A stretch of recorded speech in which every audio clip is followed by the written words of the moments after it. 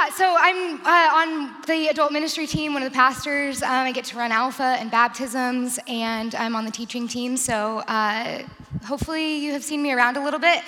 I realized looking out at all of you that I recognize more faces today than I did the last time that I spoke up here, and that is really exciting to me because I feel like I just get to talk about Jesus to my friends today, so thanks. And if this is your first time ever being with us, I make friends really easily, so really glad to have you as a part of my friendship now.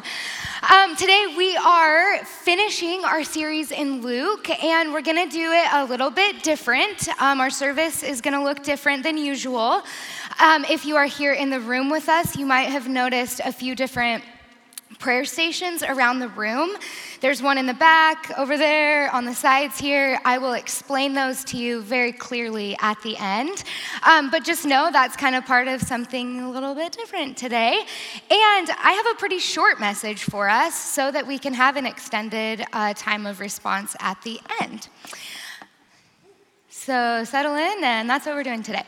Over the past few weeks, we have been studying the book of Luke. We have been looking at eyewitness testimonies of the life, the man, and the ministry of Jesus, and we have learned that it doesn't matter your background, the choices that you've made, your race, ethnicity, age, gender, marital status, ability. None of those things matter because the gospel applies to you. And the message that the kingdom of heaven is here means where you are in your life, however you find yourself today. And with that, we have an incredible invitation to experience it for ourselves. In every one of the stories that we've looked at, the eyewitness was presented with an opportunity for repentance, to experience humility, and to kneel before Jesus, the Jesus of sacrifice. So today we're going to look at a story in Luke that quite literally brings us to the cross. And if you would like, you can turn with me to Luke 23, and we'll start in verse 32. Luke goes to great lengths to characterize Jesus' death as a continuation of his ministry and not an end. Luke cares a lot about repentance, and in those stories, he wants us to see that Jesus' care and concern is for the heart of humanity. Luke, of all of the Gospels, his gospel might be the most beautiful and the most poetic. In week 1, Bo taught us about various ways that we can trust that the Bible is true, and one of those is to compare texts side by side. So we can do that with books of the Bible, and then we can also do it with books that are outside of the Bible and see, do these stories all tell the same story? With our story today, it's a little bit different. So when you compare Luke to the other 3 Gospels, Matthew and Mark say that the criminals next to Jesus on the cross did the exact same thing as the crowd, and they hurled insults at him, and they reviled against him. John's gospel doesn't say anything about how the criminals responded, but Luke's gospel gives us a dialogue. We actually get a conversation between Jesus and the criminals on the cross, and because of that, we get to learn the character of the men on the cross next to Jesus. So we're gonna look at them, and then we're gonna look at another character in the story a little bit after. As we read this unique story, we have to believe that Luke caught an interaction that the others did not, that Luke picked up on something that was beautiful about Jesus, his heart, and the cares and concerns of his heart, even up until what seemed like the end. This story is not a story that we needed in order to learn more about who Jesus was, which it does do that, but we already know through all of these other stories that Jesus acts in mercy and grace and justice. Instead, what we get out of this is we get hope, knowing that Jesus at his best is the same Jesus at his break. Let's read Luke. Luke 23, verses 32 through 43. 2 other men, both criminals, were also led out with him to be executed. When they came to the place called Skull, they crucified him there along with the criminals, one on his right and one on his left. Jesus said, "Father, forgive them, for they do not know what they are doing." And they divided up his clothes by casting lots. The people stood watching, and the rulers even sneered at him. They said, "He saved others. Let him save himself, if he is God's Messiah, the chosen one." The soldiers also came up and mocked him. They offered him wine vinegar and said, "If you are the king of the Jews, save yourself." There was a written notice above him which read, "This is the King of the Jews." One of the criminals who hung there hurled insults at him. "Aren't you the Messiah? Save yourself and us." But the other criminal rebuked him. "Don't you fear God?" he said, "since we are under the same sentence. We are punished justly, for we are getting what our deeds deserve. But this man has done nothing wrong." And then he said, "Jesus, remember me when you come into your kingdom." And Jesus answered him, "Truly I tell you, today you will be with me in paradise." Now, if you're like me, you read this and you think of the justice of it. Like, yep, they got what they deserved. They should have been there on the cross too. They even admitted it. But then you have to ask, how did they get there? How many times did they see people crucified before this, lined up with the accused and the sentence? They are not spectators. They are center stage on their own cross.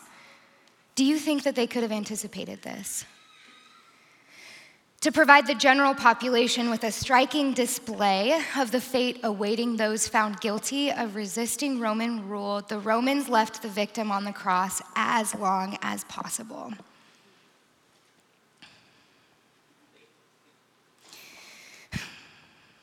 That just hits, I don't know, that's vicious.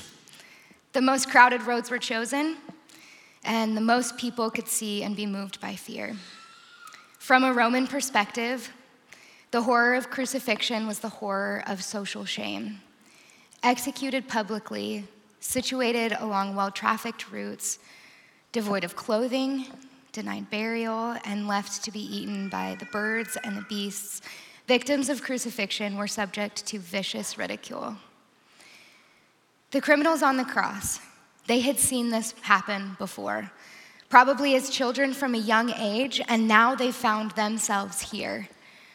So when the first guy challenges Jesus, it sounds like desperation to me. "Aren't you the Messiah? Save yourself and us." There is a specific reason the two next to him are mentioned, and it's not necessarily as straightforward as you get a choice. You can either be the good guy or the bad guy. You can be the one on the cross who says all of the insults and denies Jesus, or you can be the other one who rebukes and repents and gets a free ticket into heaven. I just don't think it's as simple as that. I don't think that that's what we're supposed to take out of this story. Jesus has already forgiven them just verses ago. In fact, it's only in Luke that we find Jesus asking God to forgive the people responsible for putting him there. I do think the point is that we find ourselves in the story, though, but as both. We are not either or. Both of those characters exist in us, battling it out in a desperate struggle. The gospel is reconciling, and it shouldn't be used as a divisive tool or a litmus test to see who's in and who's out. Jesus doesn't even do that. Instead, he offers sacrifice, and to forgive them is the ultimate point of sacrifice. We'll get back to that a little bit later. In addition to comparing texts, we also know that Luke's gospel is true because of when they were written. So Luke actually gathered the actual eyewitnesses together, got all of their stories, published his work, and they published it when they were alive, which means that the people who told their stories could have said, that didn't happen, I didn't say that, and they could have refuted the stories that were told. And because our study of Luke has been looking at eyewitnesses, the first thing that I asked in studying this passage was, who is our eyewitness? And I quickly realized that our eyewitnesses, they died. So Luke couldn't have gathered them. And then I made the mistake of assuming that Luke was our eyewitness, but Luke was not at the foot of the cross. So who was. John 19:25 tells us that near the cross of Jesus stood his mother. We know for certain that Mary was. Mary, the mother of Jesus and faithful disciple to her king, stood at the foot of the cross. Now, having a son of my own, I understand the devotion and obsession with my child, and I would have been there too. When Hank is asleep, my husband Alex and I get out our phones and we go through all of our pictures of him and we pass it back and forth and go, oh, look at this one, no, look at this one. And we go, oh my gosh, he's so cute. And go back and forth of like looking at these pictures of him. And then we laugh because he's literally right upstairs. And we literally saw him 5 minutes ago and we will see him again. But like just that, like so focused in.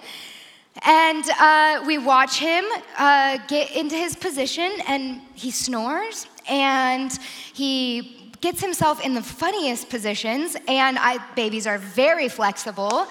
And we look at him like, there's no way you're comfortable. But he adjusts, and he twitches and turns, and sometimes he stands up and talks and then goes back to sleep.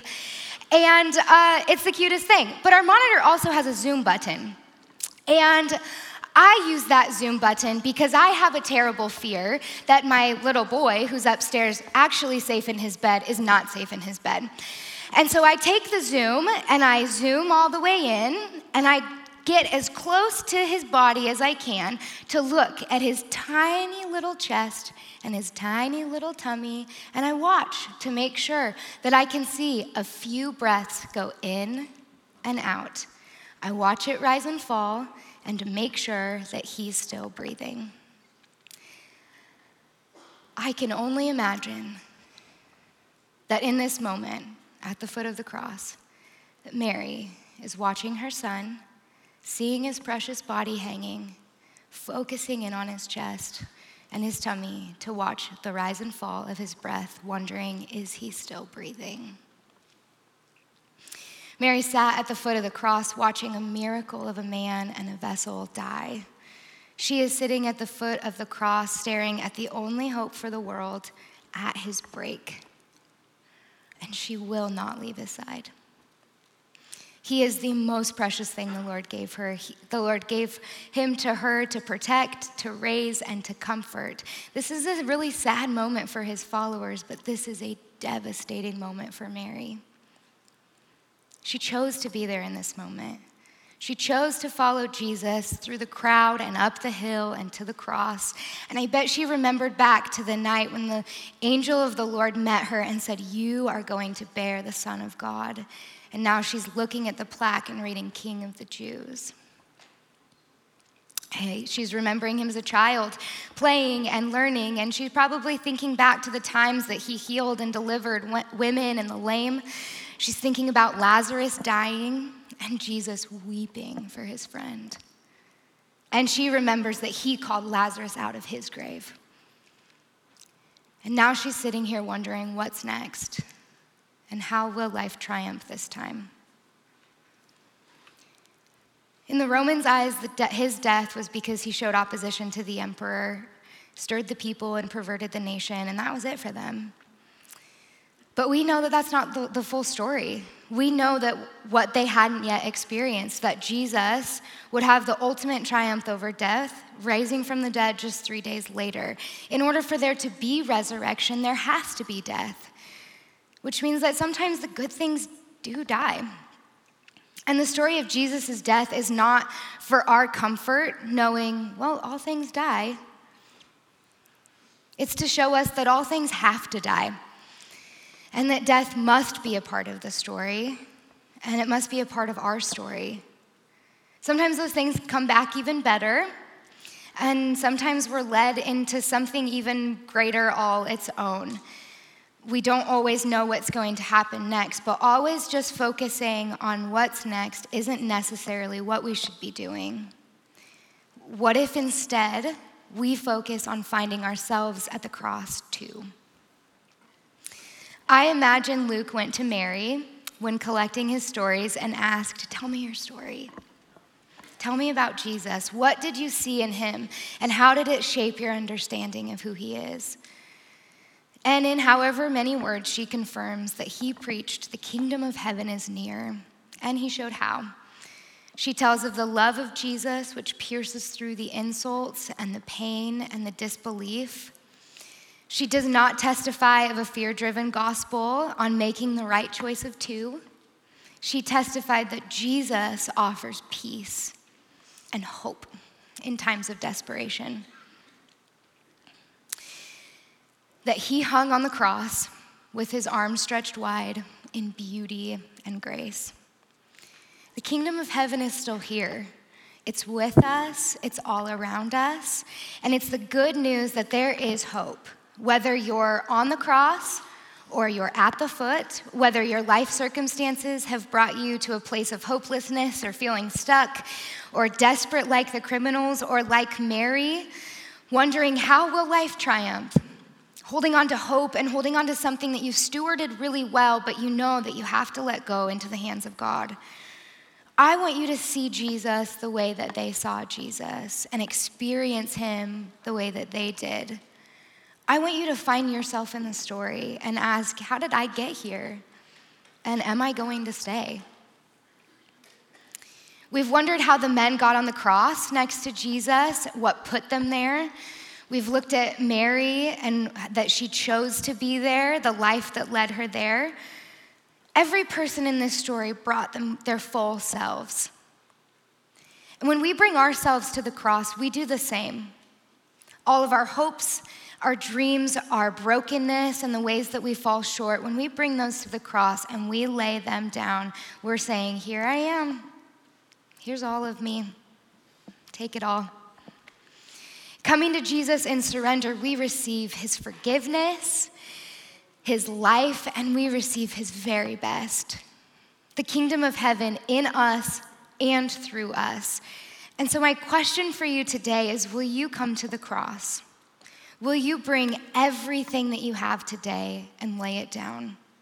Because you will find that when you do, you will experience life and life in all of its fullness. Our worship team is going to come back up, and we're going to go into a time of extended response. We have been looking at all of these eyewitness testimonies in the book of Luke, and our hope is that you have related with one or multiple of these characters and want you to feel empowered to be an eyewitness as well. And so we've done some response time at the end of each message. And because we're closing today, I thought, let's make it a little bit longer and give us some real time to rest and breathe and just move in the Spirit. So we have a few different things that we would love for you to engage with for the next X amount of time that we're in here. Okay, the first is there are prayer stations. So in the back over there, is that Bob? Next to Bob. And over here, nobody's over there. Yeah, right there. Okay, so those two stations have a rock and a pedal, and there is a prompt that's on the table, but essentially what you're doing there is you're dropping the rock in to signify something that you're heavy, that you're laying down, and you're dropping the pedal in to represent the piece that you're picking up. So those are in those corners. And then up in the front here on the sides, underneath the crosses, we have little squares of tulle in different colors. Each color represents something different.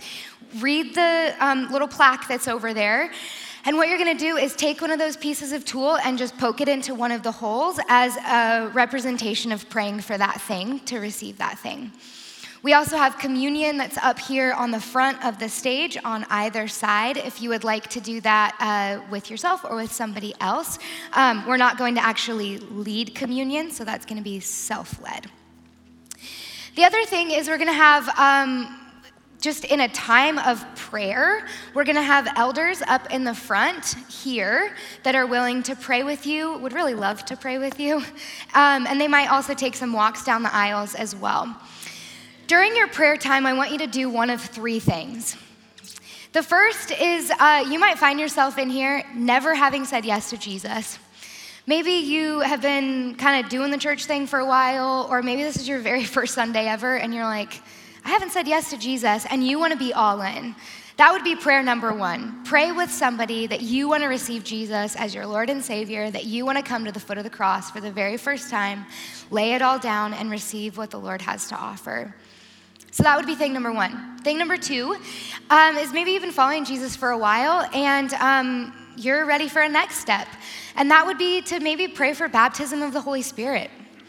Baptism of the Holy Spirit is a prayer that we say, Holy Spirit, come, and we wait for the Spirit of the Lord to anoint us, to fill us, and to overwhelm us with all of the peace and all of the power that the Lord has to offer. And when we do that, we get to overflow with really good gifts like love and grace and gentleness, and some other more charismatic ones like visions and speaking in tongues and prophecy. If you feel that today, you feel a stirring in your spirit of wanting to do that, come up to an elder or maybe just grab the person next to you and pray for that. And then the third one is I think we should pray for healing. If there's anybody in the room who has something that they want prayer for or knows somebody, let's pray for those things and let's ask the Lord to move. So as we're gonna sing a couple songs, and I just encourage you to sit in a space of prayer with open hands and soft hearts to just receive whatever it is that the Lord has for you today. And please engage these things and take bold steps and just listen to the Spirit of the Lord as you just rest in his presence for the next few minutes. And then I'll come back up at the end and close.